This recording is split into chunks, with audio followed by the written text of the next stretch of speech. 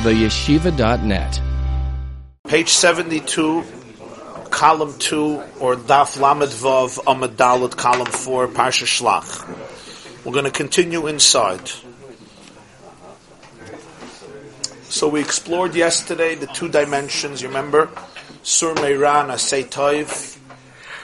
There's a Skafya Sitra Achara, subduing the darkness, which then creates Istalik Ekara de Kuchabricha B'chul Alm, and it bursts the bubble of concealment in all of the worlds, and it creates an opening in all of the worlds.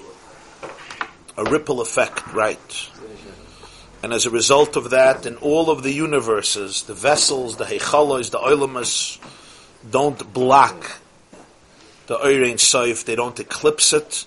On the contrary, they're turned into vessels to absorb the light. Instead of being vessels that block the light, they become vessels that absorb the light. Because every vessel could be defined in two ways. Either it's a container that blocks, or it's a container that absorbs and transmits. And both are true. Now, usually, in order for the keli to transmit and to contain, it also has to block, it has to limit, because if not, it becomes overwhelming. That's how the world was created. And yet, when the person down here breaks through the concealment of Sitra Achera, Istalik Ikara de Kuchabrichu B'chulu Alman de Zoyar, Parshas Truma says, so the oir in all of the worlds penetrates, the oir in all of the worlds, instead of being eclipsed by the Kalim become transmitters of the Ein Sof. But the system always has to be Sur Meirah first, and then Istalik Yikara de Kuchabrichu, then the Asay Tov, you can have the Gilui, the revelation of the Ein Sof Lamata. So he continues. Va'az Yecholim, you see the second column, the line starts V'goymer, 1, 2, 3, 4, 5, 6, 7, 8. Around 12 lines from the bottom, the line starts V'goymer. The line after, one line starts as Skafia, the line after that starts V'goymer, Va'yideze, Istalik Yikara de Kuchabrichu.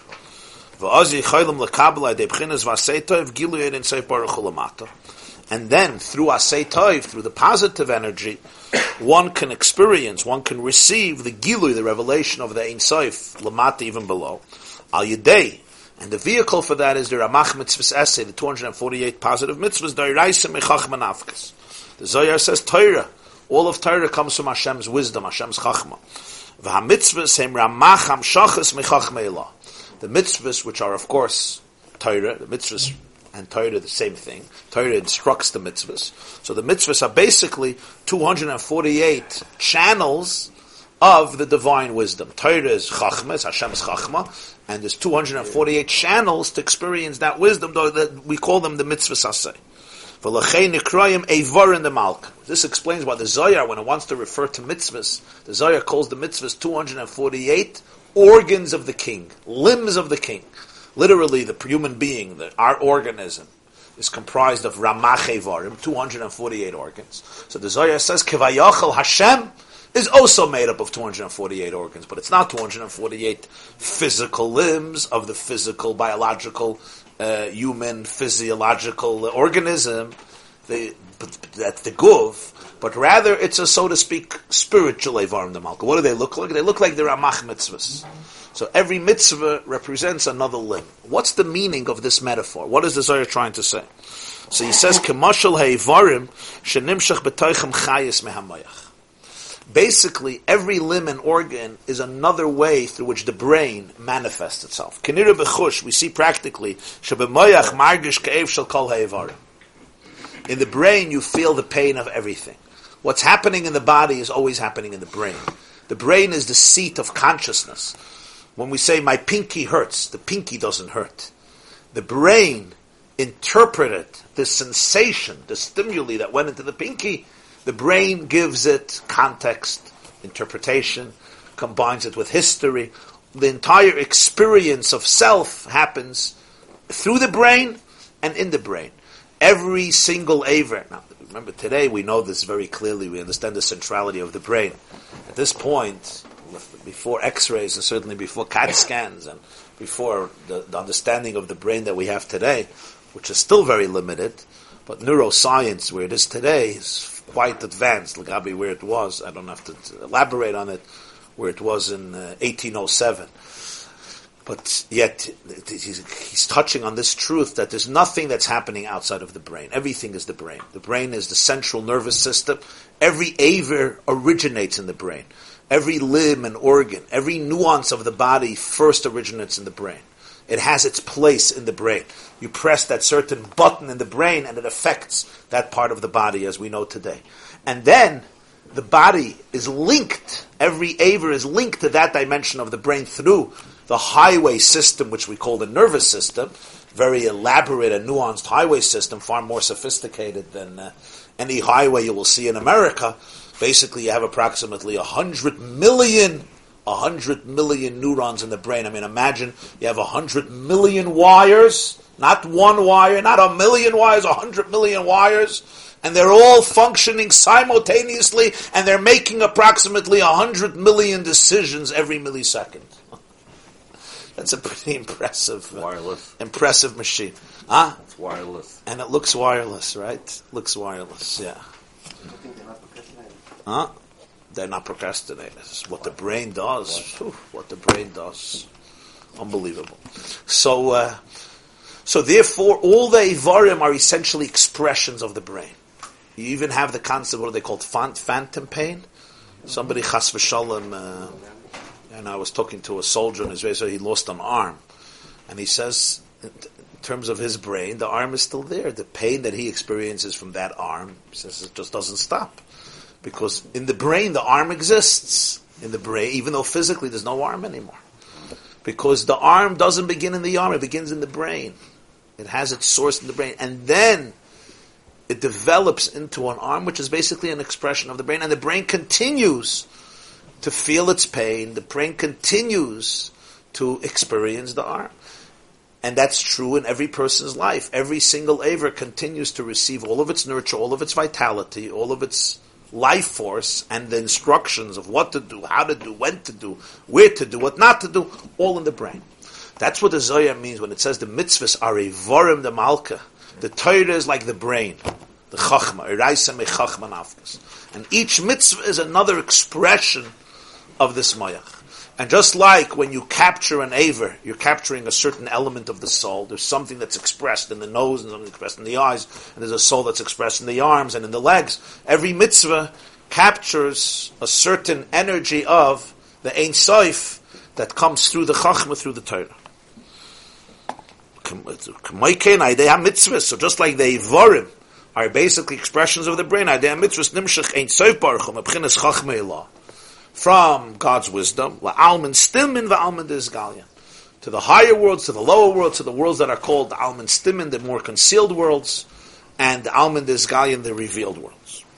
V'cholav udvash, milk and honey, heim b'chines trein diroyin. They are known as the two arms. Diroyin are arms. Chesed u'gvura.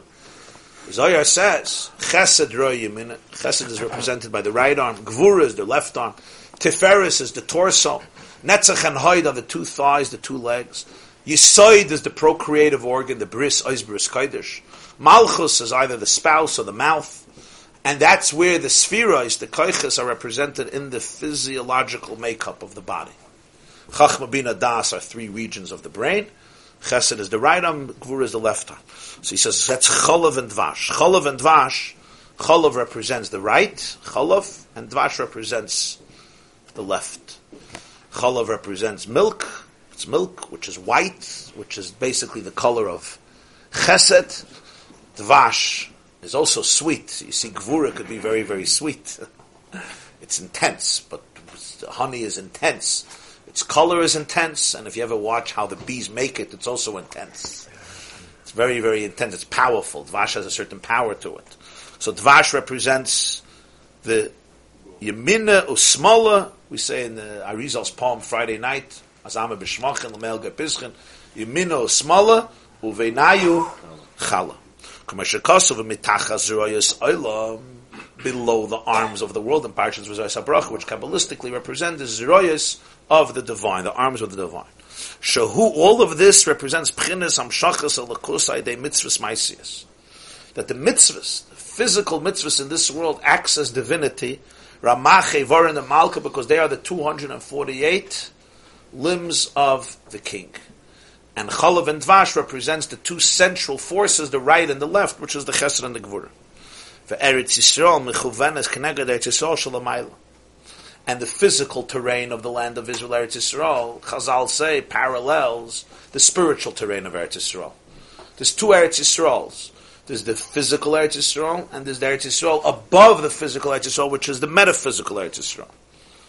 Ein B'Shir Hashirim, the Medrash says on the pasuk, Mochen l'shiftecha pa'alta Hashem, we say every day, Mechuven is neged shebetoich zeh Beis HaMikdash Shalamayla.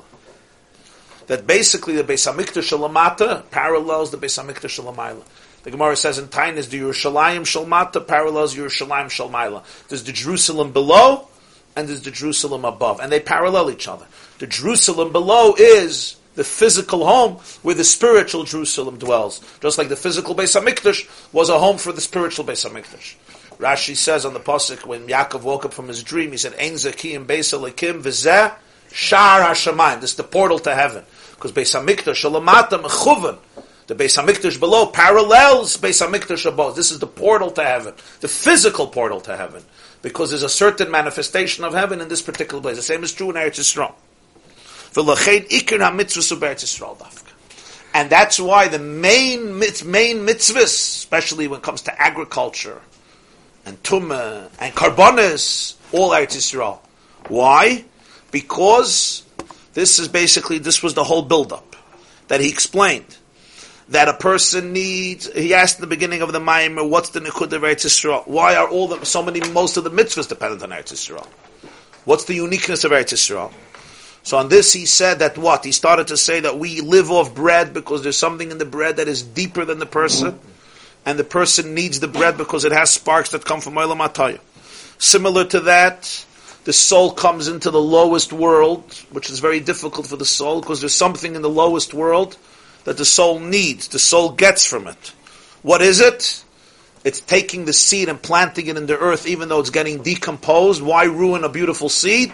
Because there's going to be growth that will only happen from putting the seed into the earth. Planting the seed in the earth is a metaphor for planting the soul in the earth. When you take a soul and you send it down to earth, it also gets decomposed. What a soul goes through in this world is pretty difficult. It's very strenuous. Every person's journey is a complicated journey. Everybody who's sitting in this room, or wherever you're sitting in the world or standing in the world, we know that the journey is a complicated journey. But the metaphor for all journeys is a seed planted in the earth. It was a nice seed. It was sitting on your windowsill in a nice plastic cup with music playing near it. And then you take this seed, very comfortable, in a little cocoon. It was watching everything happening in the kitchen or in the dining room, and it was very comfortable. And you say, come seed. And you take the seed out, it's cold, it's dark, and you bury it 6 feet under, literally, and you put it in a grave, and the seed says, what are you doing to me? What have I done wrong to you? And not only that, the seed rots, and the seed decomposes, the seed loses all of its luster and all of its identity. But you promise the seed, and you say, from this, great things will happen. And then a few months later, there's an abundance of produce that comes from that one seed, far, far more than you could have imagined when you just saw the seed. So he says, this is the mashal. You take the soul, it's a wonderful, wonderful seed, and you send it far to a remote location, to a dark location, to a difficult location, and in the process it could become decomposed. It goes through tremendous, tremendous strain and stress and challenges and questions and dilemmas on so many different levels. And yet, he says, as the soul confronts the Sitra Achra in this world, there's a light that's created in all of the worlds. The infinity of the Ein Sof reverberates throughout not only this cosmos, but all because of the seed down there in the earth. It could have never happened without it. That's the Yisra Na'ar, Min HaChoshech, that comes from the darkness. And that's why he explained the whole idea that all worlds are based on concealment. And when the concealment is broken in this world through the soul that went into the earth and has to deal with the earthiness and the gravel and the dirt and the rubble and the debris and the filth and all the other nice words to describe the filth of the earth, there is a reverberation, a cataclysmic effect from the highest world to the lowest world, where there's the bubble burst, as we explained yesterday. The darkness is breached and it's penetrated, and the Ein Sof could illuminate it, both in terms of Sur Meirah and then Asay Toiv. Sur Meirah represents the 365 things we don't do, and then the 248 things that bring in the light, and that's why he says they're called limbs of the king that capture the moyach, the brain, which is the seat of the soul. Which in the Nimshal would be the Ein Sof, which is expressed in the Chachma, in the brain, through each mitzvah. Each mitzvah is a different channel of that particular Chachma. And what's the primary place where that happens? In Eretz Yisrael, the physical terrain of Eretz Yisrael, which is parallel to the spiritual Eretz Yisrael. Now, on the last line, he puts out his statement, which is really throwing like a hydrogen bomb. Don't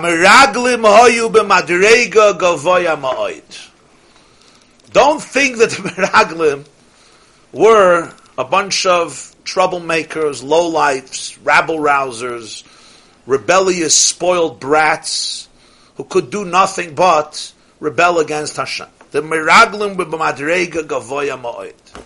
They were on a very lofty spiritual level. They lived in a very sublime state of consciousness. They did not want to belittle themselves. Lemitzvahs maisius, to the world of mitzvahs maisius, physical mitzvahs. Which basically is trying to access infinity below, within the containers of the material life. They felt that is a tragic hashpala. It's a tragic degradation of the richness of life, of the spiritual life. For Amru al Eretz Yisrael, what was the term they used for the holy for Eretz Yisrael? Shehi Ocheles Yoshvaha.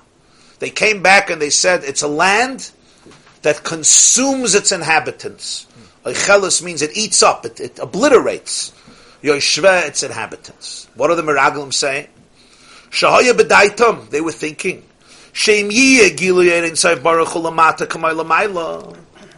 If you could create lamata, down here, the same the same revelation of infinity like above, then earth can't coexist with this. Earth has to be obliterated. The Meraglim said you have to decide what you want. Earth is a contradiction to heaven. Gashmis is a contradiction to Ruchnius. It's going to eat them up in one way or another. They wanted to remain in the desert. Now let's explain what the Baal HaTanya is teaching here. The Welt, everybody learns. The problem of the Meraglim was fear of failure. That's what it seems like. They were frightened to die. They and their wives and their children. They come into a land. They find 31 kings, 31 empires. They said they're mighty, mighty people, giants, strong fortified cities, with towers, with armies. There's no way we Jews are going to be able to defeat them. No way, it's not going to happen. Eretz Ocheles Yoshva, it's going to kill us. We're going into the lion's mouth. That's what we're doing. It's a suicide mission, yeah? What do we need this for? That's their taina. And they describe Yilidei Hanok, we saw the giants, we saw the walls, we saw the cities, we saw what's happening, we saw Amalek, we saw the Chittim, we saw the Knanim. You're dealing with empire after empire, fortified cities, very powerful civilization. There's no way we, band of slaves, are going to be victorious. Basically what's going to happen is every last Jew will be decimated. So we don't want to go in. That's their taina. Ki chazak hu mimenu, they're simply more powerful than us. That was the psychology. And you could explain it and say that when people believe they're going to fail, they fail. They really can't do it. Which is how the Rambam in Moreh Nevuchim explains why they stayed in the desert for 40 years. He says it wasn't a punishment. Like all punishments in Torah, they're not really punishments. They're consequences. Basically, if you believe you can't do it, you can't do it. What do they say? Whether you believe you can or you believe you can't, you're right. You're right. If you believe you can't, you really can't. It's impossible. If you believe that you're going to be defeated, you're not going to be successful, you will never get this done, you cannot get it done. So therefore, Hashem says, you guys can't go in. So the Rambam says, is you got to man man up. You have to develop yourself. And the Rambam says in Moreh Nevuchim that people who live in deserts for many years, they learn the skills of survival and they become warriors. The problem is that they were slaves. They were not used to independence. They didn't know what freedom is. People who come out of prison, the adjustment to real life is difficult. There's a huge amount of suicides. People in prison for 20 years, 25 years, 35 years. And then suddenly you come out. What are you supposed to do with freedom? What do you do? Want to go back. So you're allowed to cross a street on your own? Yeah, a lot of people want to go back. Jews were really slaves. They were beaten. They were downtrodden. They were dejected. Suddenly they have to become conquerors. They're going to create a nation for themselves. They're going to take care of themselves. They're going to forge their own destiny under God. This was a frightening ideal. And the Rambam believes that the being in the desert was simply a consequence of their psychological condition. And even they themselves would never be able to make it. And only their children, born in freedom, would be able to develop nationhood. That's the perspective of the Rambam. There are many other perspectives, but the common denominator of all of them is that it was fear of failure that was driving their mission. This is what drove their hysteria. The chiddush here of the Alter Rebbe, the Baal Tanya Likutei Torah, is that what the spies feared most was not failure. What they feared most was success. They feared success. That's a different type of fear. Fear of failure, there's therapy for. Fear of success is very difficult because it's a whole different type of parsha. What they feared is that they will do a good job. They will settle the land. They will conquer the land. And this, of course, answers the biggest question that's very hard to answer. How can Jews who have seen the exodus of Egypt and who have seen miracles day in, day out, doubt that if God is sending them into Eretz Yisrael, they'll be successful? Remember, this is not a generation that heard the story of Yetzias Mitzrayim 3,000 years ago. Not a generation that had to come to basics of Emunah classes and say, how do you know Torah is true? How do you know we came out of Egypt? How do you know? How do you know? How do you know Moshe Rabbeinu lived? Right? That generation, they didn't have basics of Emunah classes. They saw, they were there, they were the nation, they experienced it. Okay? It was a whole different experience. Their daily life was supernatural. Their breakfast, lunch, dinner, how they slept, how they ate, how they drank, everything was supernatural. Suddenly here, it's like, no, chazak mimenu, can't happen. The biggest pella is the Gemara says in Sotah Lamed, the pasuk says in Shlach, ki chazak hu mimenu. They said that the people in Israel, in Eretz Yisrael, are more powerful than he. Who's he? So the Gemara says, Rashi brings it, they meant Hashem. Afilu balabayis eina yachal lahotzi kelov. Even the master of the world doesn't have control. How do the Meraglim speak like this? What happened suddenly? You just ate manna this morning for breakfast, right? You'll ask the Meraglim, in the middle of your speech, I saw you took a drink of water. Where did you get this water from? There's no springs here in the desert. They'll say, oh, we have this well that comes with us, this rock that walks with us. Really? And how do you get through the sea? Oh, it's split. This is all that generation. A year later, it didn't happen 90 years later, 100 years later. It happened the next year after Yetzias Mitzrayim. So what's Pshat Afilu Balabayis Eni Yachal Lahotzi Kelov? This is what Alter Rebbe is teaching here, that the Meraglim actually were very spiritual people. And that's what they were afraid of. They were afraid of Judaism being swallowed up and destroyed by the physicality of life. And let's understand, they had a good point. They were making a good point. Think of their lives the way it was in the desert. Their lives in the desert was basically one utopia of spiritual intimacy with God. No worries, no tuition, no mortgage, no physical stress, no bills to pay, nothing. Everything was taken care of. Food, home, board, room, board, even laundry was taken care of. They didn't even have to go to the bathroom, for heaven's sake. Who is their teacher? Their teacher is Moshe. Their teacher is Aaron. They're experiencing God's presence. They're living in the most spiritual, ideal environment and society possible. Away from the world. Literally in clouds. Physical clouds and spirit. They're living in the clouds. They're on a honeymoon with God. You got to be crazy to leave this. They told the Jews, you gotta be crazy. You have the best possible life in the world. Just toit meshuga. What was your Shian cause? Now you want to understand the other way. Now you're saying, so why did Yeshua want to go with Eretz Yisrael? Well, you can ask a better question. Why did God want him to go in? What was Hashem's position? Doesn't it make sense? That's why he says, they were spiritual people. They were sensitive people. So, Eretz Oicheles Yoshveh. This is a land that eats people up. This is a shark land. People become sharks. You're going to become entrepreneurs. You know what politics is. You know what the army is like. People are sharks. They become narcissistic, self-centered, material, egomaniacs. They're going to settle the land. They're going to build a country. Right? They're going to defeat them. And in that success, they're going to lose their humanity and lose their Jewishness. That's the Vart. And they said, what could God do here? God made the physical world. Was willst du von? You want me to live in a spiritual world? I have no problem. But you can't have it both ways. You tell me, go into the land, and that's the ultimate purpose. And why is this the ultimate purpose? This is what bothered them. Coming into the earth and dealing with all of the darkness that the physical life creates and a physical country creates, and the nation is going to have to create. What do you need it for? And the Meraglim saw a future, and they understood the great perils and the great challenges. They said they don't want it. It's a Cheles Yishva. Now, if you want, they said, if there'll be Gilui Ein Sof Baruch Hu Lamata, if the Ein Sof will be revealed down here, fine, but it won't be down here anymore. It's going to become a new desert. It's going to become Eretz Cheles Yishva in the positive sense. If you want Ein Sof down here, you can't have a physical world. You can't have the cake and eat it too.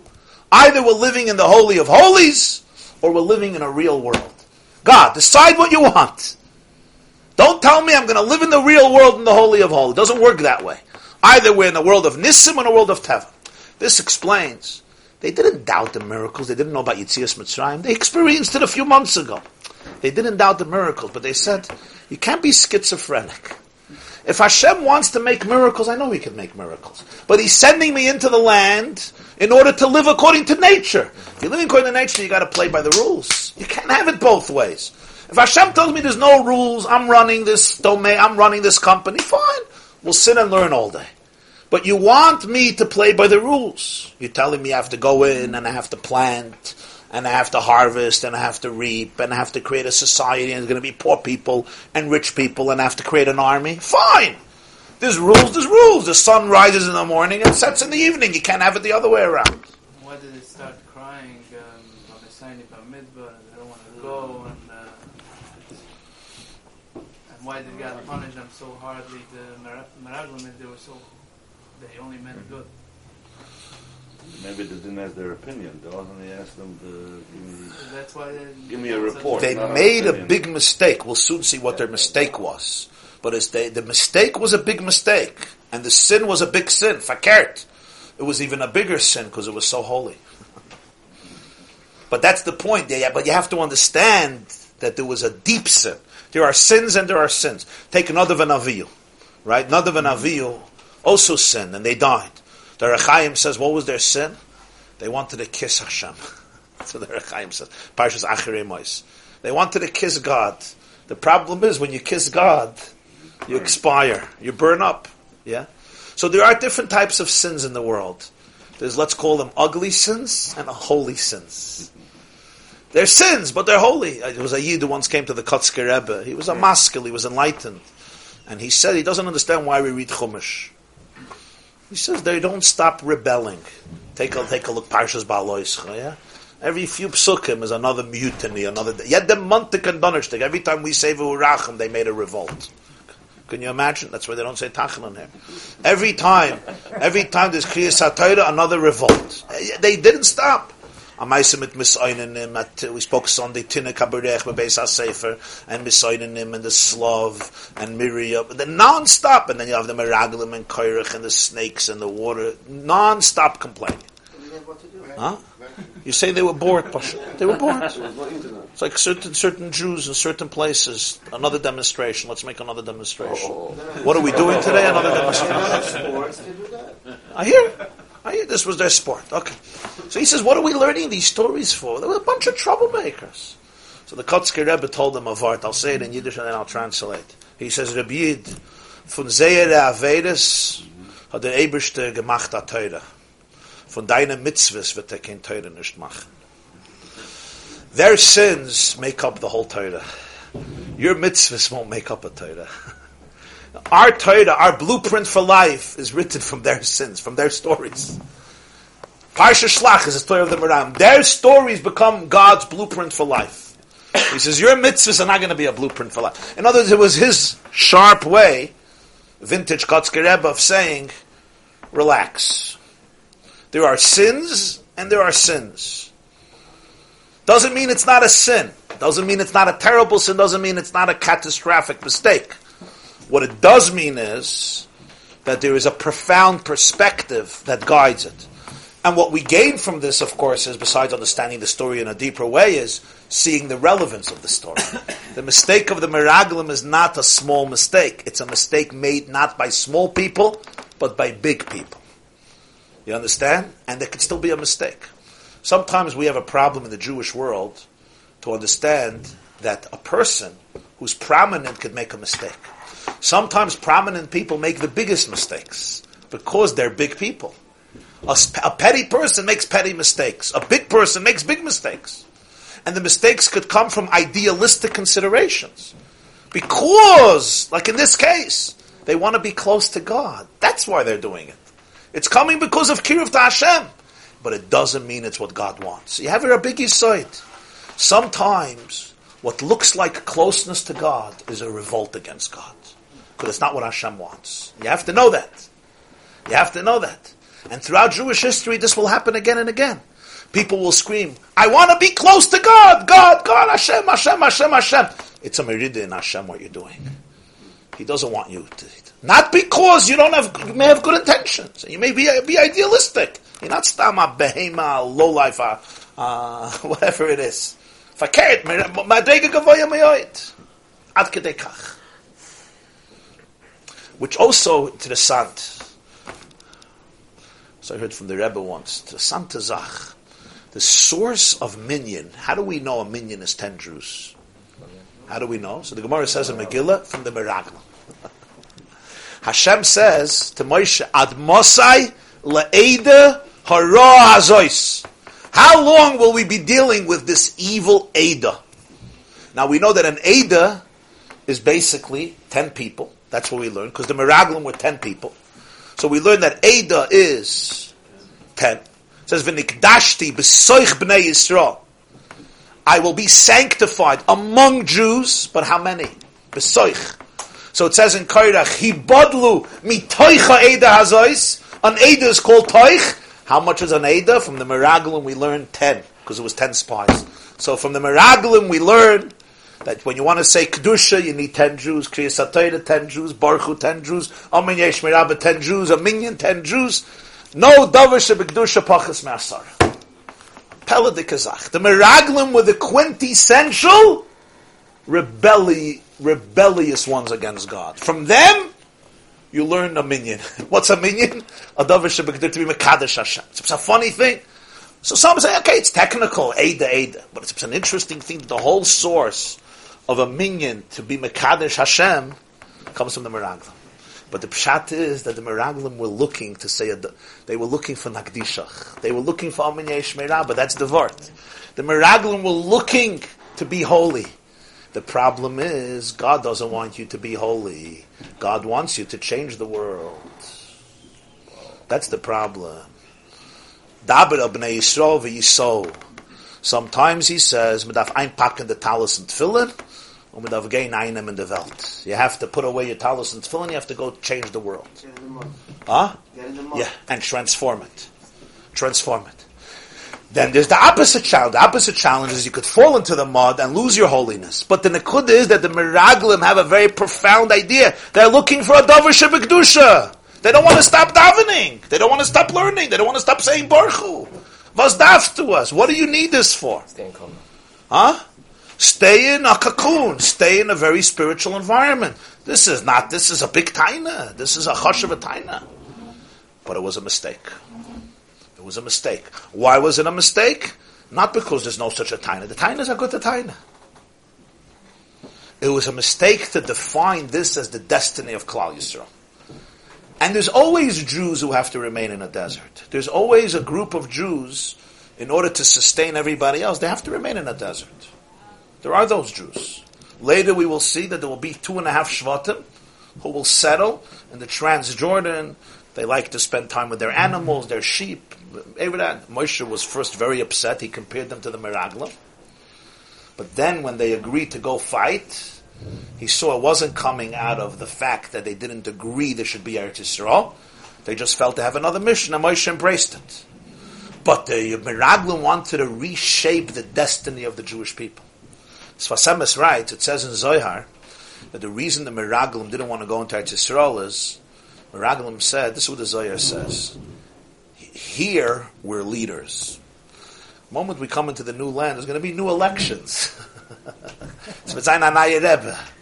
Yeah, and we're going to lose our position.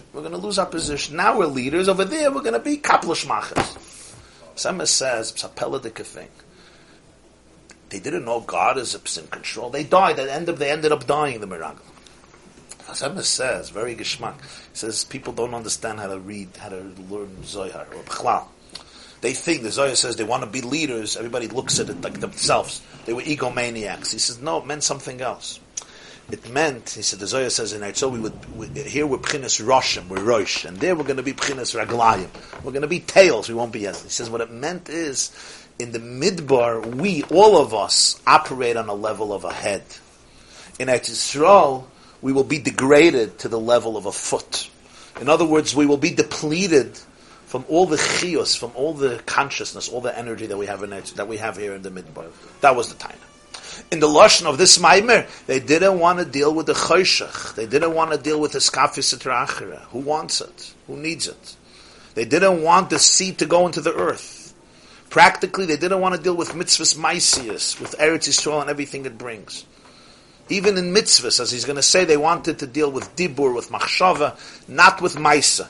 Because maisa is always about physicality. And whenever you're dealing with physicality, they said it's one or two extremes. Either a cheles yoshveh, you get destroyed, or the other way around. If you transform the physical, it's not physical anymore. It's Ein Sof will take over. Fine, so turn it into Gan Eden. So take me to Gan Eden. So you want me to come into this world and make it Gan Eden. Was willst du?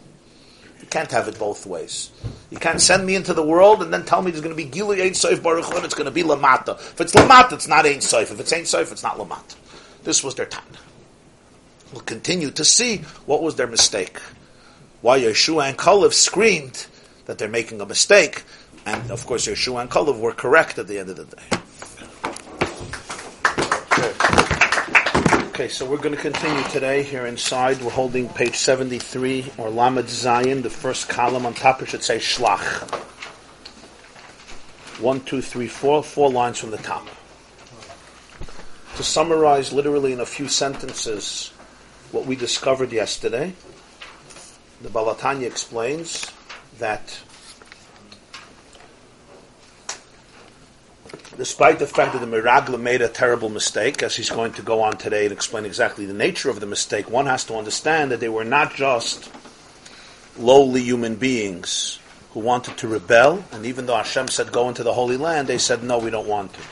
But rather, as he put it, the Meraglim hoyu b'madrega gavoya ma'oid. They were in a very lofty level, a very lofty madrega, and their stubbornness, their refusal to enter into the land, came from idealistic considerations, not from simply lowly considerations. Doesn't mean it wasn't a mistake. It could be a mistake, but it was idealistic. Idealistic in the sense that they craved the world of the spirit. And because they craved intimacy with the world of the spirit, so therefore they feared going into a situation where the spirituality of Judaism and the Jewish people would be decimated from their perspective. And the reason it would be decimated, it would be destroyed, is because the lifestyle was completely different. The lifestyle in the desert was literally a utopian life in a cocoon, a heavenly life.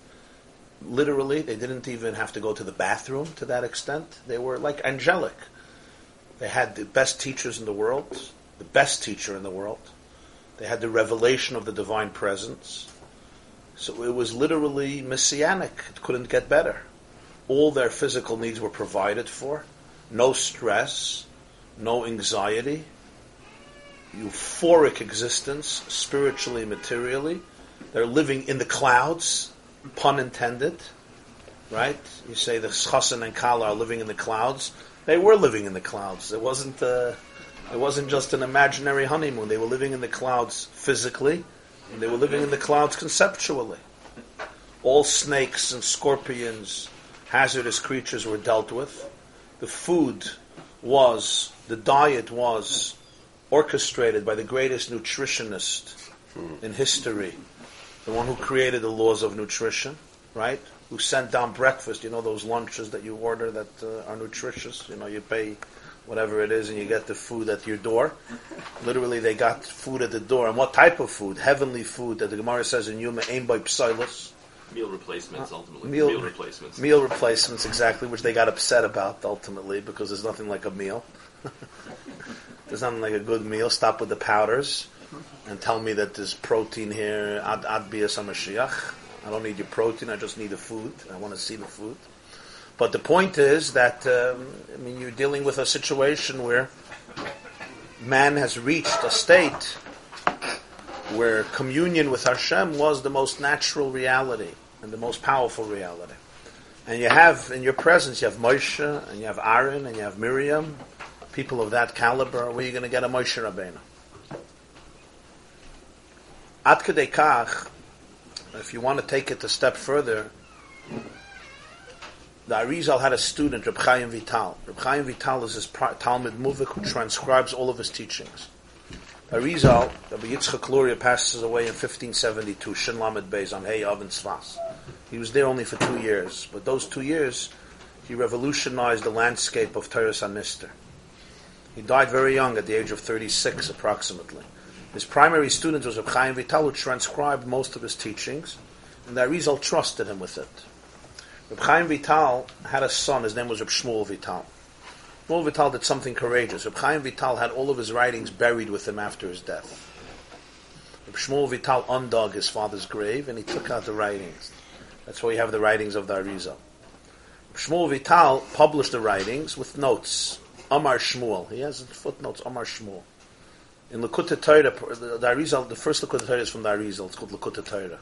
Parsha Shlach, when you'll see in Likutei Torah, sometimes the Alter Rebbe will say Kemavur b'Likutei Torah, means the Arizal's Likutei Torah, the original Likutei Torah. So the Arizal's Likutei Torah, Parshas Baloischa, Parsha Shlach, he brings a Peladika thing, and Shmuel Vital brings even a more Peladika footnote. He says as follows. At the end of Parshas Baloischa, you have the strange story that Miriam started to speak about with Aaron about it, their brother. Miriam went to Aaron and started to speak about it. What did he say? All we know is that he spoke about the marriage, which we can all imagine the reality. One sister calls her brother, did you hear what's going on by his? What she said about the wife, we don't know. That's a different interpretation. It just says, Al oidoi sa'isha hakushis, ki isha kushis lokach. She spoke about his marriage, which is, of course, in Jewish families, or B'chlal families, one brother speaks to another sibling, one sister speaks to a brother about somebody else's marriage. Something was not sitting well with them. Rashi has one interpretation, there's different interpretations. What happens? Miriam says, I don't understand. Hashem only spoke to him, Hashem also spoke to us. Hashem reveals himself and he's very upset. Madua lo yiresim l'daber ba'avdi. The Moshe called Beisinem, and the Moshe is something unique. Miriam becomes a Metzeras, a leper, and then she heals. It's a difficult story to understand because the context is missing. Vu, vos, ven, what's happens now. Rashi says it has to do with Moshe's separation with Tzipor. Other Mefarshim give different interpretations. Arizal brings an interpretation that this comes in continuation to the previous story. Eldad and Medad were prophesizing. Suddenly, Yeshua got very upset about their prophecy. Adoni Moshe Klaim imprisoned them. What was he so upset about? So Rashi says that they prophesied Moshe meis v'Yeshua machnas Yisrael la'aretz. Moshe is going to die, and Joshua is going to take the Jews into the Holy Land. The Arizal brings that the word misnabim is an acronym of Moshe, Tanuach, Nafshay, Began Eden, Eretz Yisrael, Yehoshua Machnas. Elder who made that misnabim b'machana, they prophesize. In the word misnabim, you have the content of their prophecy.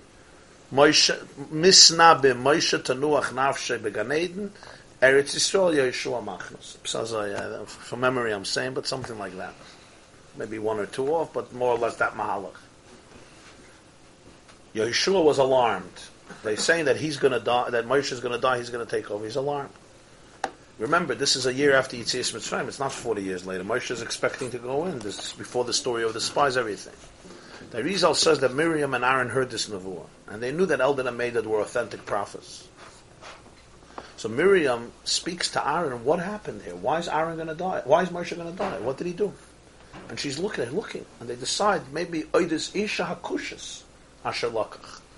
The Medrash says that on the way to Midian, he ran away to Ethiopia. Remember, there's a discrepancy in years, because Moshe grew up, he goes out, he beats the Egyptian, he kills him, and he runs away to Midian. How old is he? 15, 16, 18, 20. He comes back to confront Paro, he's 80 years old. So there's 60, 70 years that we're missing here. What did he do for 60 years? What did he do for 60 years? It's not clear. Was he in Midian all the time? So there's different interpretations. In one of the days, he ran to Ethiopia, and he was there, and he was successful, and he rose the ranks, and he became a melech. And then he went to Midian, and he got married, and then he came back to Mitzrayim. In Ethiopia, he married a woman, Isha Kushas. So they thought perhaps this woman never converted to Judaism. It wasn't like Tzipora. This was a blemish in Moshe's life. It says that Yaakov was interred in Eretz Yisrael. Yosef, only his bones were interred in Eretz Yisrael. Why only his bones? Why his bones, not his body? Because he was interred years later. The answer is because what happened with the wife of Potiphar. The Gemara says in Saita that he surrendered. Relative to Yosef's level, there was some experience of a descent in Yosef as a result of his interactions with the wife of Potiphar, even though at the end he ran away. But at least his bones went into Eretz Yisrael. Moshe, because he actually married this woman, so therefore he was degraded and he can't even go into Eretz Yisrael. That's what Miriam was suggesting to Aaron. Why would Moshe not go into Eretz Yisrael? Then Miriam said, maybe it's because of his level of nevuah. Maybe his level of nevuah, he doesn't belong in Eretz Yisrael. But God speaks to us also. We're going into Eretz Yisrael. So Hashem reveals himself to Miriam and Aaron, and he says, you don't understand who Moshe is. And here the Arizal says something very intense. Moshe's Pnei Chama. The Gemara says in Baba Basra, Pnei Moshe ke Pnei Chama. The face of Moshe is the face of the sun. Pnei Yeshua ke Pnei Levana. The face is Yeshua, the face of the moon. Eretz Yisrael belongs to Yeshua because Eretz Yisrael is the Bechina of the moon, Pnei Levana. Eretz Yisrael is Pnei Levana, the Bechina of the moon. Eretz Yisrael is also called Malchus, femininity. Eretz Yisrael is the moon. The Gemara says in Rosh Hashanah, we learned it also. The sun never saw the moon blemish, the blemish of the moon. Meaning, whenever the sun faces the moon is lit up. So the sun never sees the flaws, the vices, the darkness. By definition, the part of the moon that the sun sees is bright. For obvious reasons. Yeah.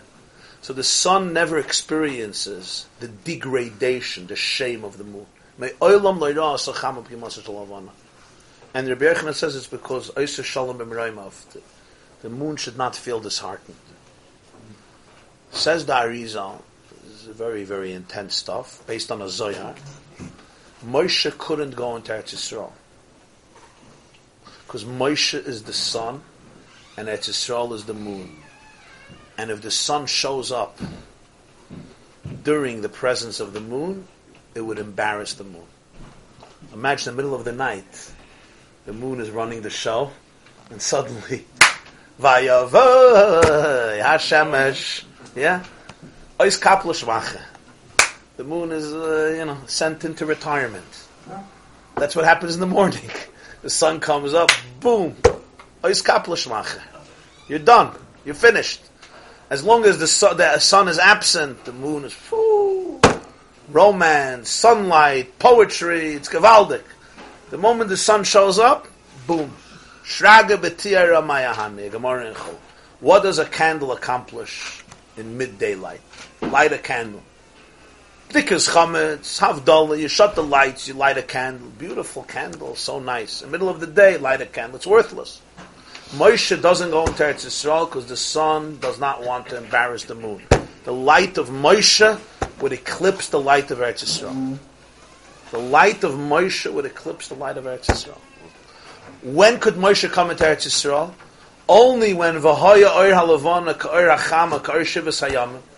When there won't be B'gimas halavana anymore, when the light of the moon will be like the light of the sun, then when Eretz Yisrael will be sublimated to the B'china of Moshe, Moshe going to Eretz Yisrael. That's what Hashem explained to Miriam and Aaron. You don't understand who Moshe is. Poel pe'adabe boy. He's not the moon, he's the sun. All the Nevi'im are in the B'china of the moon. They reflect the light. He is the light. He's the source of the light. Because he's the source of light, he can't go into Eretz Yisrael. A whole different explanation. This is before the Maisa with the rock and everything. That's the reason, nothing to do with the Isha Kushas. Madua lo yereisu b'dav b'avdi b'Moshe. Says the Arizal, this is what the Arizal says. Shmuel Vital says, I want to make a footnote. This my father heard from the Arizal. I want to make a footnote. The Miraglim also heard the Nevuah. Elder and Medad said Moshe is going to die. The spies also knew it. Miriam knew it, they knew it. And they knew it's true. They thought to themselves, we're going to go in. We're going to come back. We're going to give a glorious report, guys. We're taking this over in an hour.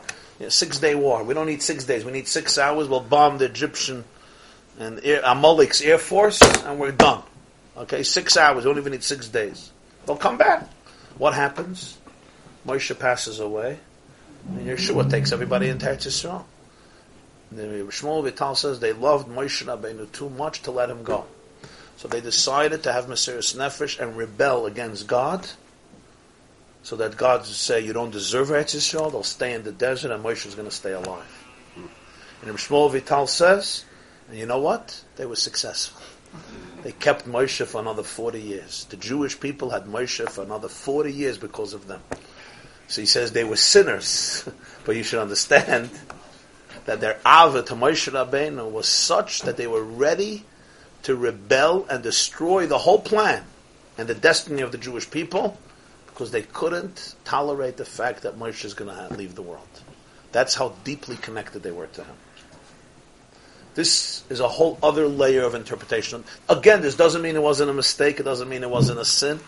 It doesn't mean it wasn't a terrible mistake. But a holy sin. But as we said, there are sins and there are sins. There's Nadav and Avihu sinning, right? And then there are some other people that sin, It's not the same. We call them both Avedas, but it's not the same. Now, somebody said yesterday that all these interpretations are cute. When you read the Psukim, they just don't add up. The Meraglim was scared with it. So the Balatanya is explaining it in a much deeper way. It's not just a personal love to Moshe Rabbeinu. It's a connection to very deep spirituality that they didn't want to leave. So the Meraglim were not afraid of failure. As we said, they were afraid of success. They knew they'll be successful. And they'll settle the land perfectly. And that was what bothered them. What bothered them is that we're going to become a successful nation. And as we become a successful nation, we're going to lose our touch. We're going to become basically bureaucrats and politicians. That's what happens when you run a country. Bureaucrats, politicians. We'll have people in jail. We'll have corruption. That's what we're going to have. Fake news and all the good things. Basically, everything that comes with the world of politics, the Mishnah says in Pirkei Avos, have a zehirin b'rishus. Be careful when you deal with politicians, when you deal with diplomats. Whereas Henry Kissinger put it, the definition of a diplomat, and he knew what a diplomat is. He tells you to go to hell, but he makes you look forward to the journey. This was his Lashon, his Lashon. It's a word in the dictionary. He sends you to purgatory, but he makes you look forward to the journey. And it's wonderful. You go out, you got a picture with him, you put it in the newspaper, you feel good, he did his job, but nothing to do with truth. It eats up people. It's a land that eats up people. It eats up people in both ways. Either it eats up, it destroys the core, right? It basically, you lose your conscience, you lose your soul in the process. There are certain people that had souls, but then they go into certain organizations or institutions and they become an institution. There's no person anymore. Right? There's certain leaders even, when they were young, they were idealistic. When they took the job, they wanted to change the world. But then your position defines you instead of you define your position. And suddenly you realize that the Gabbai runs the show. You don't run the show anymore. Right? You know the Vart of the Geri Rebbe, I think the Beis Yisrael, he says, we say in Hallel, what do we say in Hallel? This is are also gone already? The Beis Yisrael said, Sharfa Vart. He said, as a, where is it?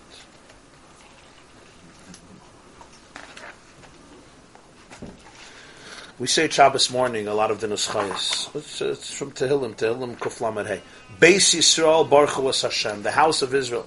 Beis Aaron Baruch Hu Es Hashem, the house of Aaron, bless God. Beis HaLevi Baruch Hashem, the house of Levi. Yirei Hashem Baruch Hu Es Hashem.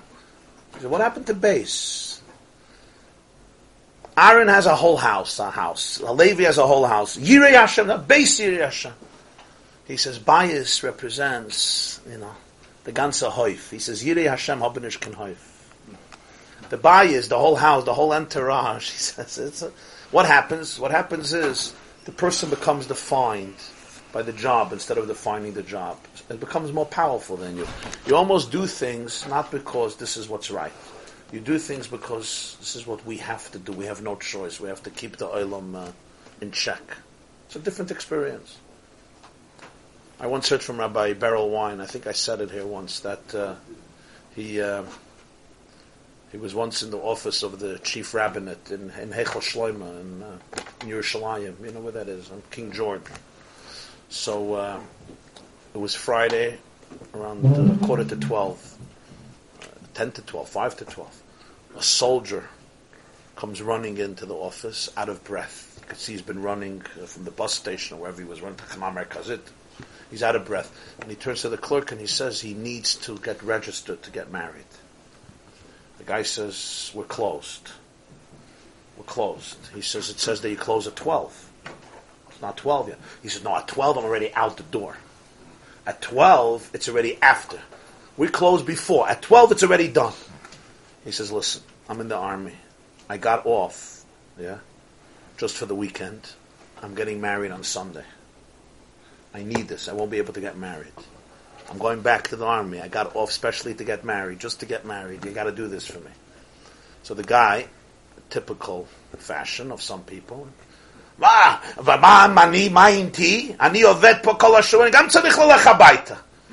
don't you think about me? You should have come earlier. He said, I just got off now and I ran. I made it. Just help me out. This is a chutzpah, you're selfish, you're narcissistic, I'm working hard, I have to go home, I also have shab, not only you. He's screaming at him. And the soldier starts crying. So the chief rabbi hears a commotion. He comes out of the office. He says, what's happening? The soldier tells him what's happening. So the rabbi commands the cook, he says, do it! So he starts screaming at the rabbi. He starts screaming at him. You don't run the show here. I run the show. And he said the rabbi himself had to do all the paperwork. The guy refused. He's going home. He had to do all the paperwork. He did it. Everything was taken care of. But you understand? Now, what type of love is this soldier going to have to Shabbos, to Judaism, and to religious Jews? Remember that. People say about chiloinim. With one, if he would have told the soldier, thank you for what you do for us, it would be an honor and a pleasure to help you. And it's going to take him around 7 minutes. He's going to get home 7 minutes later, and it's before 12. Yeah? He could have transformed a life, touched a life. But because of his own spiritual narcissism, and he even thinks he's religious, so he alienates a Jew maybe forever. Because he's a secular soldier. He wasn't going to grow up. So what's his feeling now about Torah, mitzvahs, Shabbos?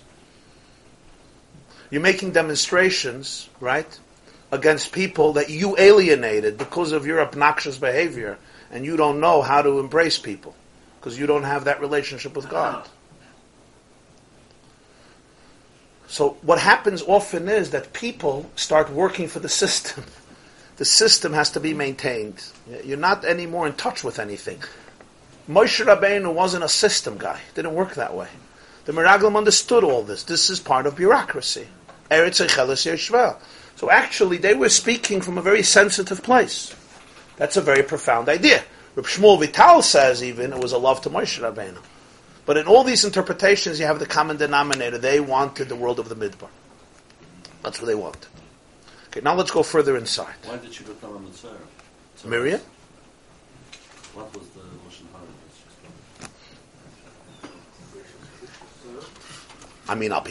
I'll be this interpretation you're saying.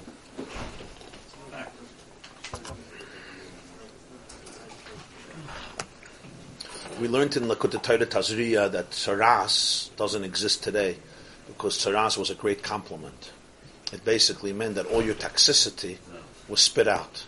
Well, the Rebbe says for us, the toxicity has nice place inside, so we don't become a tzara. We don't become a mitzvah. We look perfect because inside. But somebody who's really perfect, they don't look perfect. Remember, people who look perfect are dangerous. You know why?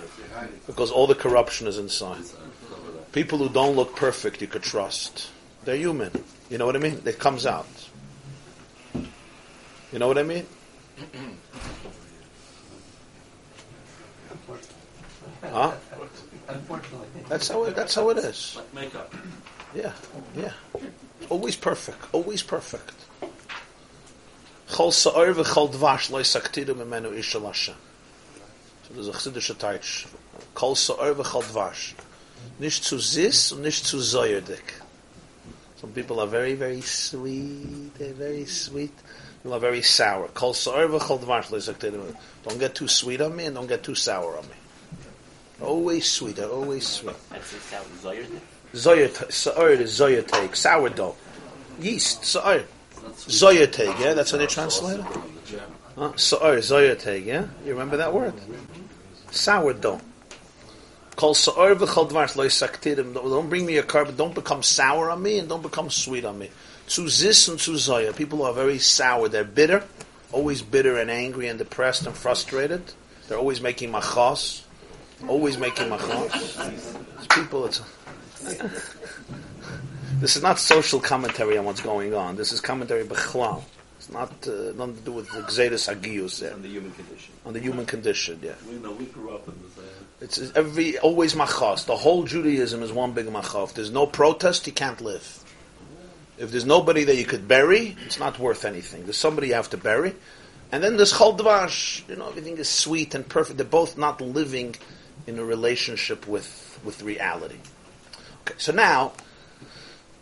So tzaras, remember, was a compliment. It was a negative thing, but lashon hara v'chulin. So now let's see weiter. 1, 2, 3, 4. V'zeu eicheles yeshva. V'ratzu li is b'midbar dafka. Where did they want to stay? In the midbar. Midbar means a desert, but also midbar comes from the word dibur. So he quotes the pasuk in Shir Hashirim, u'midvarcha nava. Your word is beautiful. And he's hitching it there also, midbarcha as your desert is beautiful. They want to remain in the world of Dibur, not the world of Maisa. Remember, most mitzvahs Maisias only happen in Eretz Yisrael. That's where you have Karbonis, and that's where you have all agricultural mitzvahs. In the Midbar, no agricultural mitzvahs. You have the Mon, is Lechem and Hashamayim. No Trumas with Maisias, with Bikurim, with Shmittas, with Matnas Kohun, etc. L'bchinas HaDibur, Bchinas Malchus, Bchinas Eretz Yisrael Shalamayla. They want Eretz Yisrael, but they want the higher Eretz Yisrael. Remember, there's two Eretz Yisraels. There's Yerushalayim Shalmata, Yerushalayim Shalmayla. They don't want Shalmata. Shalmata, that's where the lafa and the ice cream is, They don't want that. They want Yerushalayim Shalmayla. But the Yunganan. No, I'm saying humorously. Yerushalayim Eretz Yisrael Shalmayla, they want the spiritual land. They don't want the physical land. V'nikraz b'shem b'chinas eretz, it's still called eretz. To bring down a lakus into Dibur is still bringing it down into eretz. It's the lowest level of godliness. Malchus is still godliness. It's Atzilus. Even more than this, it says, Hashem b'chachma yasad eretz. Hashem founded the earth with wisdom. So the Zohar says, Abba yasad brata. The father is the one who creates the daughter. There's a special relation between father and daughter, even more than father and son. Ishma zriyat chila, we learned Yeledus Nekeva. Hashem b'chachma yasad eretz. Chachma is father. Eretz is daughter. There's a special relationship between Chachma, father, and Eretz, daughter. P'chines hadibur. Brata, the mouth. Asara kabin sicha yardu la'olam. Tisha natlu nashim. The special association between words and femininity. Males don't know how to express themselves verbally. It's very hard for men to speak. It takes 20, 30 years of marriage therapy to get your husband to start talking. Women are natural communicators. They express emotions. Not always, but naturally, biologically, they express themselves. So dibur is associated with femininity. Malchus is peh. It's the mouth. It's communicativity. Men have a harder time communicating. We like sitting in the cave. We like hanging out in the cave. When you come home and your wife looks at you and says, "How was your day? You look stressed." The worst thing a man can hear. You look stressed, right? And what he's thinking to himself is, without processing it consciously, is, it's been hard enough to go through the day. Now you want me to talk about the day? It's enough that I had to go there. Now I have to talk about it? A woman's approach is the exact opposite. You went through a hard day, you erst have to talk about it. And not once. Once is just the Hagdama, the introduction. You go through the day once with your sister. Then you call your second sister, you go to again. Then you call your mother. And then you call your girlfriend. And after 6, 7, 8 times, each time you giggle and you cry and everything, maybe the dust can settle. Maybe by Chatzos Halayla, hopefully you spit out everything, right? If you call your girlfriend. Huh?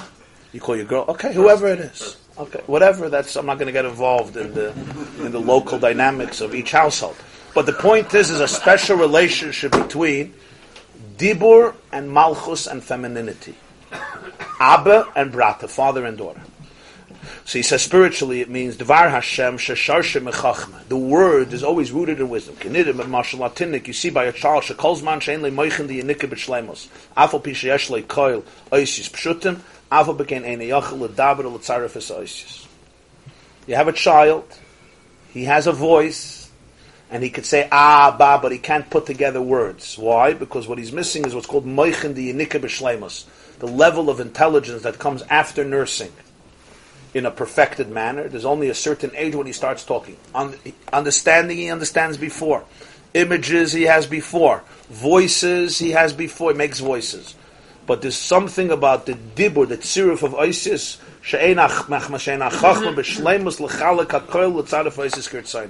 to divide the koil into different alphabetic letters, and to configure letters according to his will, this ability is not there. Dibur has a special association with Chachma. V'ratzu amiraglim shiyu kol ham shachis michachma ilal lebchinas dibur eretz Yisrael shalamayla shesham gam ken yesh Beis Hamikdash Yerushalayim v'chol habchinas. They say you have everything up there also. You have the Beis Hamikdash spiritually, Eretz Yisrael spiritually. So yes, I understand that we want to bring in godliness to the world. I understand that the Ramach mitzvahs we said are the limbs that acts as the brain. I got that. But take from the brain into dibur, into Eretz Yisrael. What do you need the maisa? What do you need the physical terrain? Aval Yeshua v'Kalev Amru came in Yeshua and Kalev, and their expression in Parsha Shlach is Toiva haaretz ma'oid ma'oid. Whenever it says ma'oid twice, it's not pashut. Ma'oid ma'oid, the land is good, very, very good. Ma'oid ma'oid. That was their response to the Miraglim. Toiva haaretz ma'oid ma'oid. So this was the key, what they were saying. Shayidei Eretz Yisrael Shalamata Dafka, only through Eretz Yisrael below, P'chinas mitzvahs Maisi is Dafka, the way the mitzvahs come down into physical action, Yumshach P'chinas Eirein Soif P'chinas Ma'oid B'ligvul. Only that way can you access true infinity, which is what Ma'oid represents, because Ma'oid means infinity. B'chinas Alman Stimin v'Alman Dizgalion, both in the concealed higher worlds and in the revealed lower worlds. V'zel Ma'oid Ma'oid, base palm Ma'oid, Alman Stimin v'Alman Dizgalion. Ma'oid means very. V'haftas Hashem Elokecha b'chol levavcha b'chol nafshecha, your heart, your soul, and Ma'oidecha. What's Ma'oidecha? Ma'oidecha means with your veriness. What does that mean? Levavcha means heart. Nafshecha means soul. What means with your veriness? The pshat is, with your being and beyond. Very, when you say very, it wasn't good, it was very good. Right? It wasn't fun, it was extremely fun. Yeah? With your infinitude. Atazeh. With your infinitude, with going beyond your gvul, going beyond your capacity, running the extra mile, that's what Moedecha means. Whatever that means. Somebody who's lifting 10 pounds, and he lifts 15 pounds, that's his Moedecha. Somebody who's lifting 300 pounds, lifting 15 pounds is not Moedecha. That's a joke. It's like lifting a pin. For him, it's something else. Somebody who runs 5 miles, and now he's running 6 miles, it's Moedecha. Somebody who can run up the steps without calling Hatzalah. Right? So for him going up the steps is already Moedecha. Moedecha varies because it's based not on what you're doing, but in what context you're doing it. For one person, this is Moedecha. For another person, it's laziness. But for this person, it's really Moedecha. Moedecha varies. It's not what you do. It's where you're coming from. It's a whole different experience. The Gemara says in Chagiga,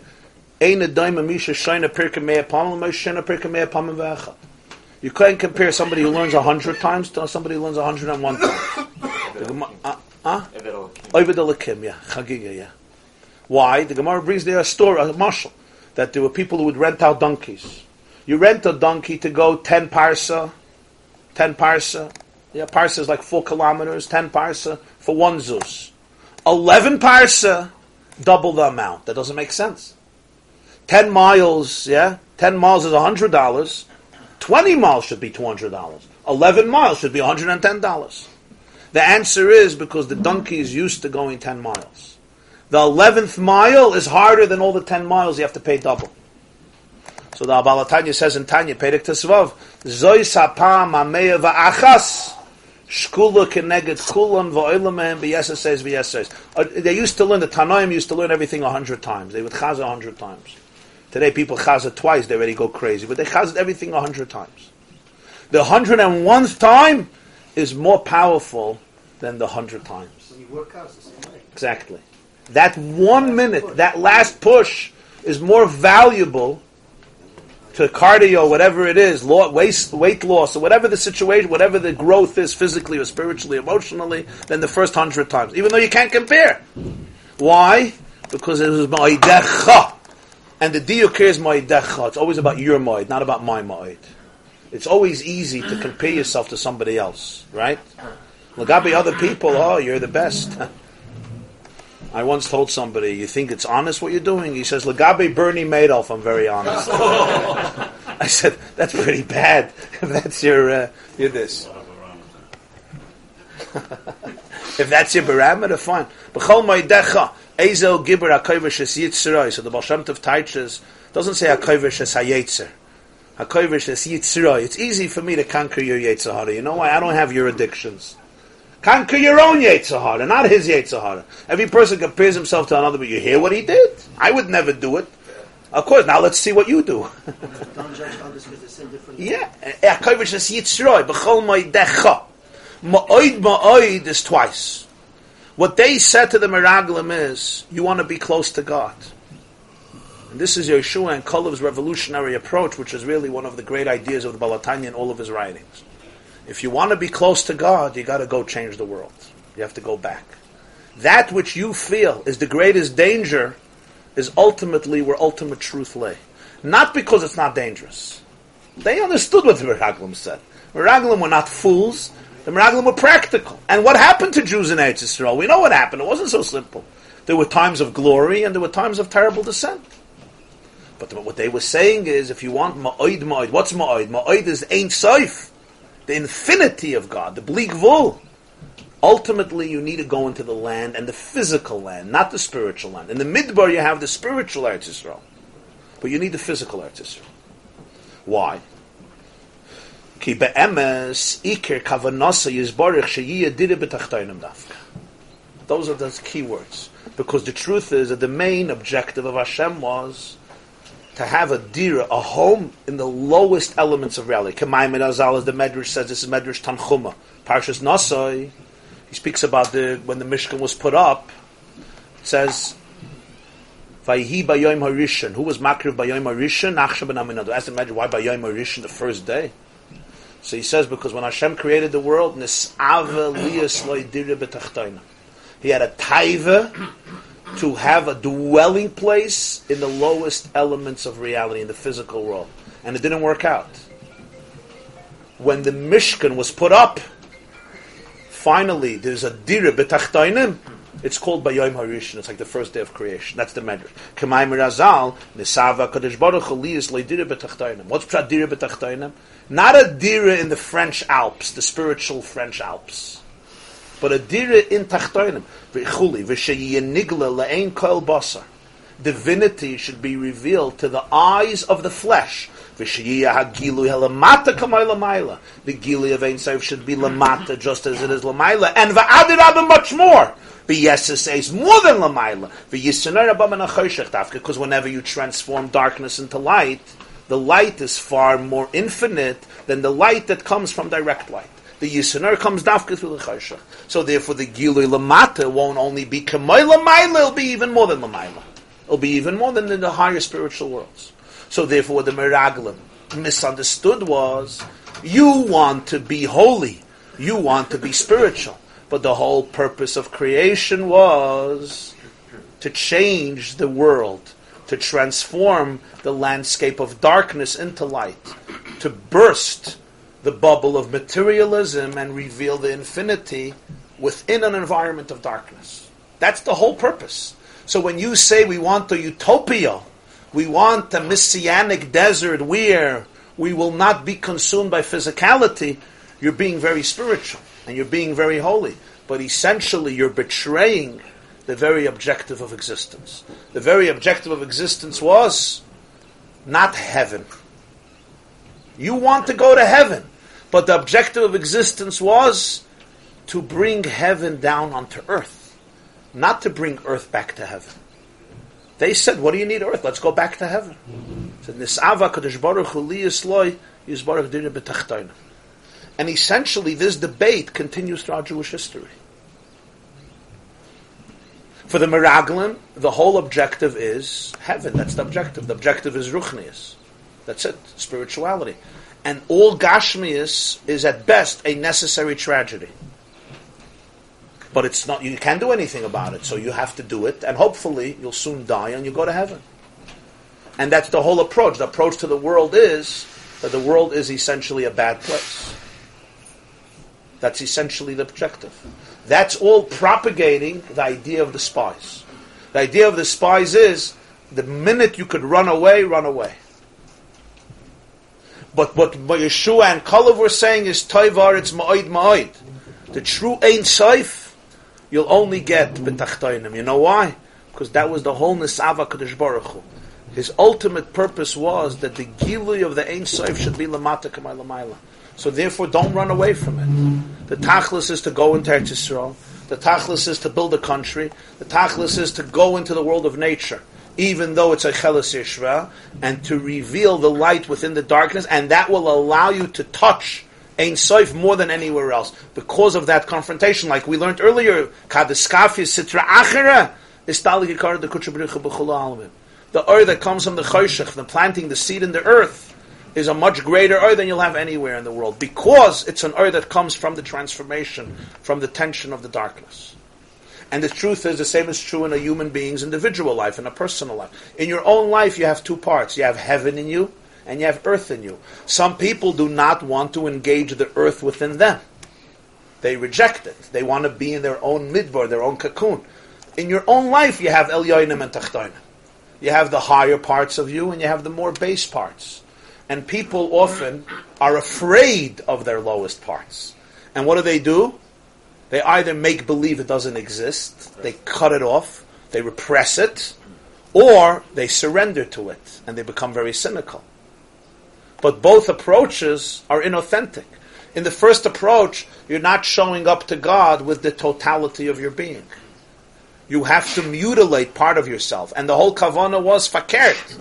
To be able to engage and to be able to find the harmony within the fragmentation, the unity within the divisiveness, the extraordinary within the ordinary, the soul within the body, the metaphysical within the physical, the heaven within the earth. That was the kavanah. The kavanah was not to escape it, to shun it, and even to transcend it. The kavana toiva ha'aretz ma'id ma'id. It's only when you'll enter into the domain of aretz and work with it, despite its challenges, despite its temptations, despite its potential disastrous results, where you're going to reach the ma'id ma'id of Elikos. Only there. Because Nesava Kadosh Baruch Hu liyis leidavka dira b'tachtayna. But Moshe Rabbeinu, they love Moshe Rabbeinu. They what? They love Moshe Rabbeinu. So go into land, they don't speak like that. Your wife says, my brother is coming from Israel. Could you please pick him up in the airport? So you tell your wife, I love you too much. I can't leave the house. I'm asking you a favor. Please go to the airport. I need challah for Shabbos. Please go shopping. I love you too much. I can't leave the house. You understand? I love you, God. I can't leave. You understand the difference? You understand the difference? It's a big test. And he got to stay in the midbar all these years, which was... No question. No question. No question. Rabbeinu Menachem Azariah Fanu, the great Mekuba Sarim Amoris, the Gemara says, "And doira meraglim ein lem chelik lo'olam haba." You know what he says? Ein lem chelik ki ein lem tzorich ba'olam haba. Hem l'maylam ba'olam haba. They don't have a part in olam haba. They're higher than it. They don't need it. But the ma'oid you're not going to have. The ma'oid is a different meaning. Now, this doesn't mean it's not a challenge. It's a challenge. That's why they rebelled. They knew the challenge. A challenge it is. But this is the whole purpose of Yiridus HaNeshama Lamata. There's no other purpose. The purpose is to transform the Tachtoinim and make a Dira Lo Yizvarech B'Tachtoinim. You could have a home in the Swiss Alps. Yeah, you ever went there? Or you can have a home in a cesspool. You remember in camp? I was in a camp. The whole camp was one big cesspool. And whenever it smelled, they said, it's a cesspool. There was always the excuse. Especially when it rained and this. The whole thing was a sewer system. Imagine you have to choose where to live. You're going to live in the Swiss Alps, you're going to live in the cesspool. Spiritually, that's what we're talking about. Living in Olam HaAtzilis is a beautiful life. That's where divinity reigns. This world is a cesspool. It's full of sheker, it's full of politics, it's full of filth, it's full of dirt, moral filth, spiritual, it's filth on every level. In this heart, which is mortal, frail, and sometimes filthy, it's full of conflict, it's full of derision, it's full of depression, it's weak, it's transient, it's meshuga. That's where he wants you should make a did of him.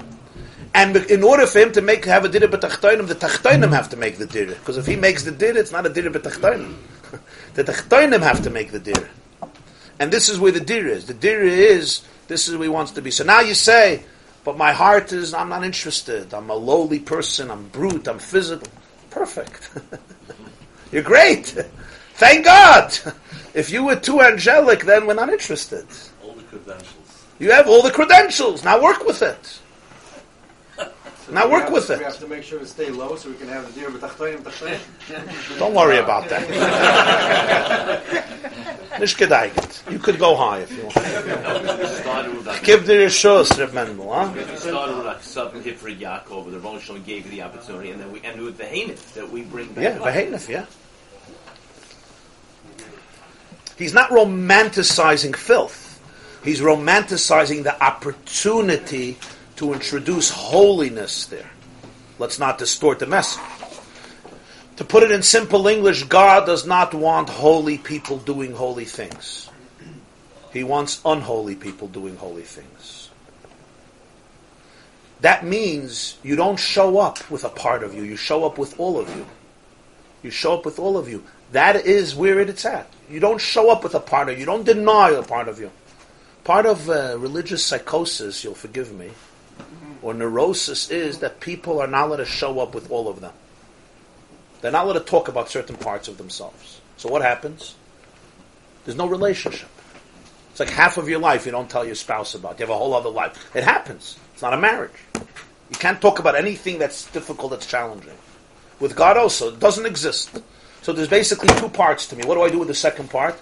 Either I destroy it, I don't really destroy it, I make believe it's destroyed, or it takes me over one day.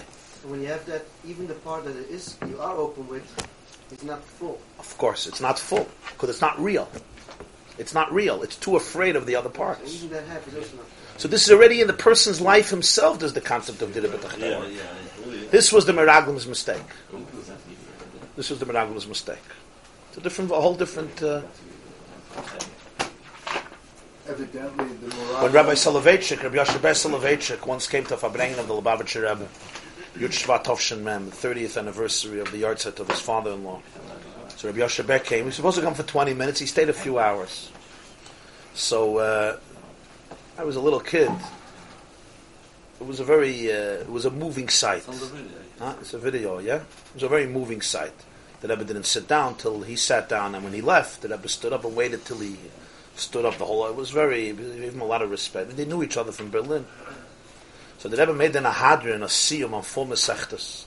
On all yahrzeits he would make a siyum on a mesechta. He made a siyum on 4 mesechtas. Brachas, Nazir, Yevamis, and Krisus. Krisus. Banayich. Rosh Hashanah Banayich. Brachas, Nazir, Yevamis, Krisus.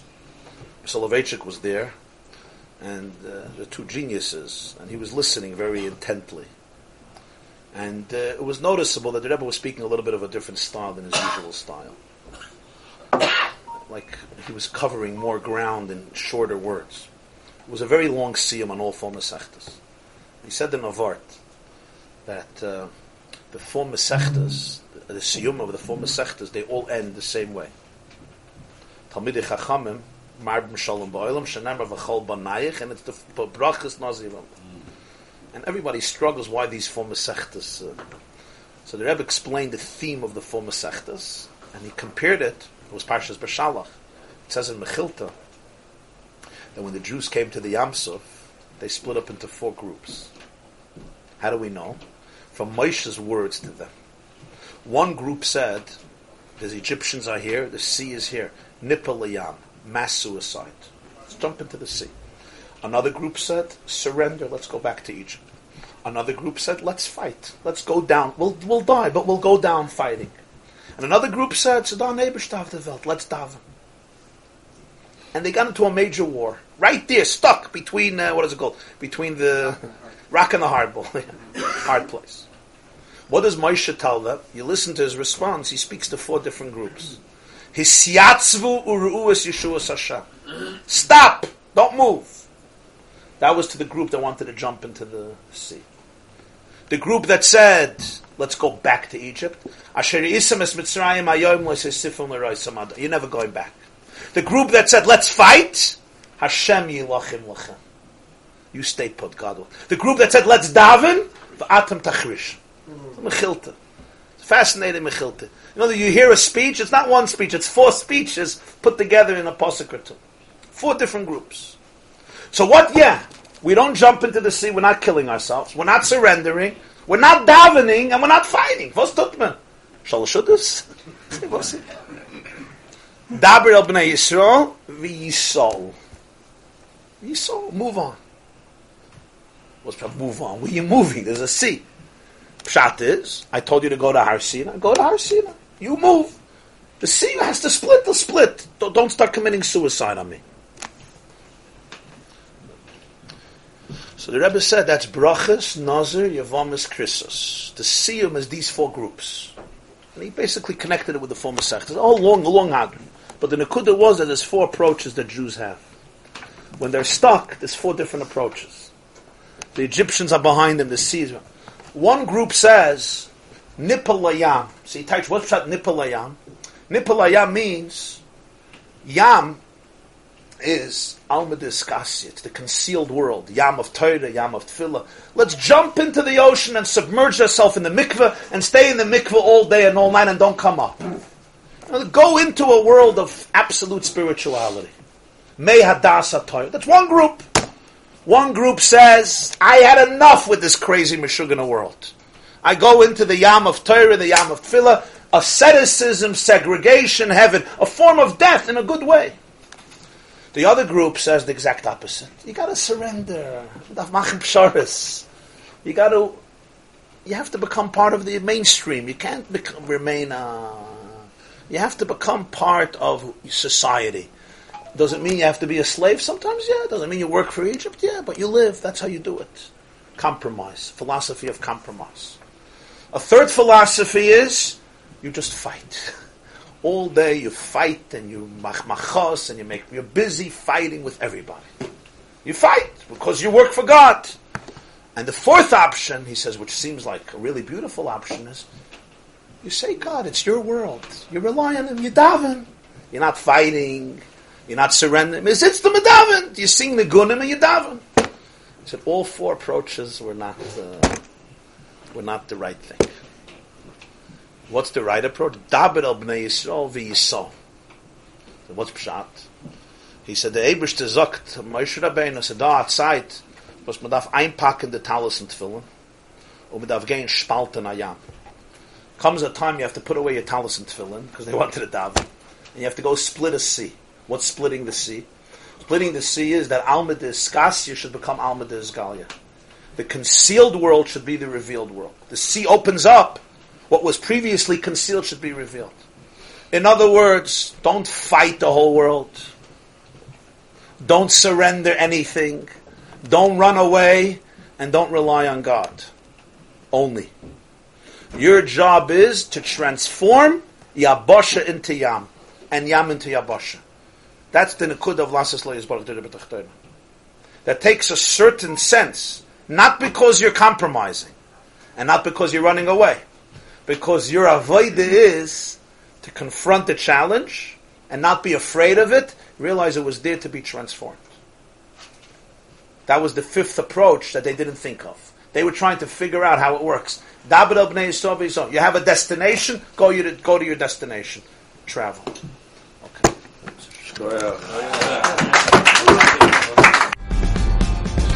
This class is brought to you by theyeshiva.net. Please help us continue the classes. Make even a small contribution at www.theyeshiva.net/donate.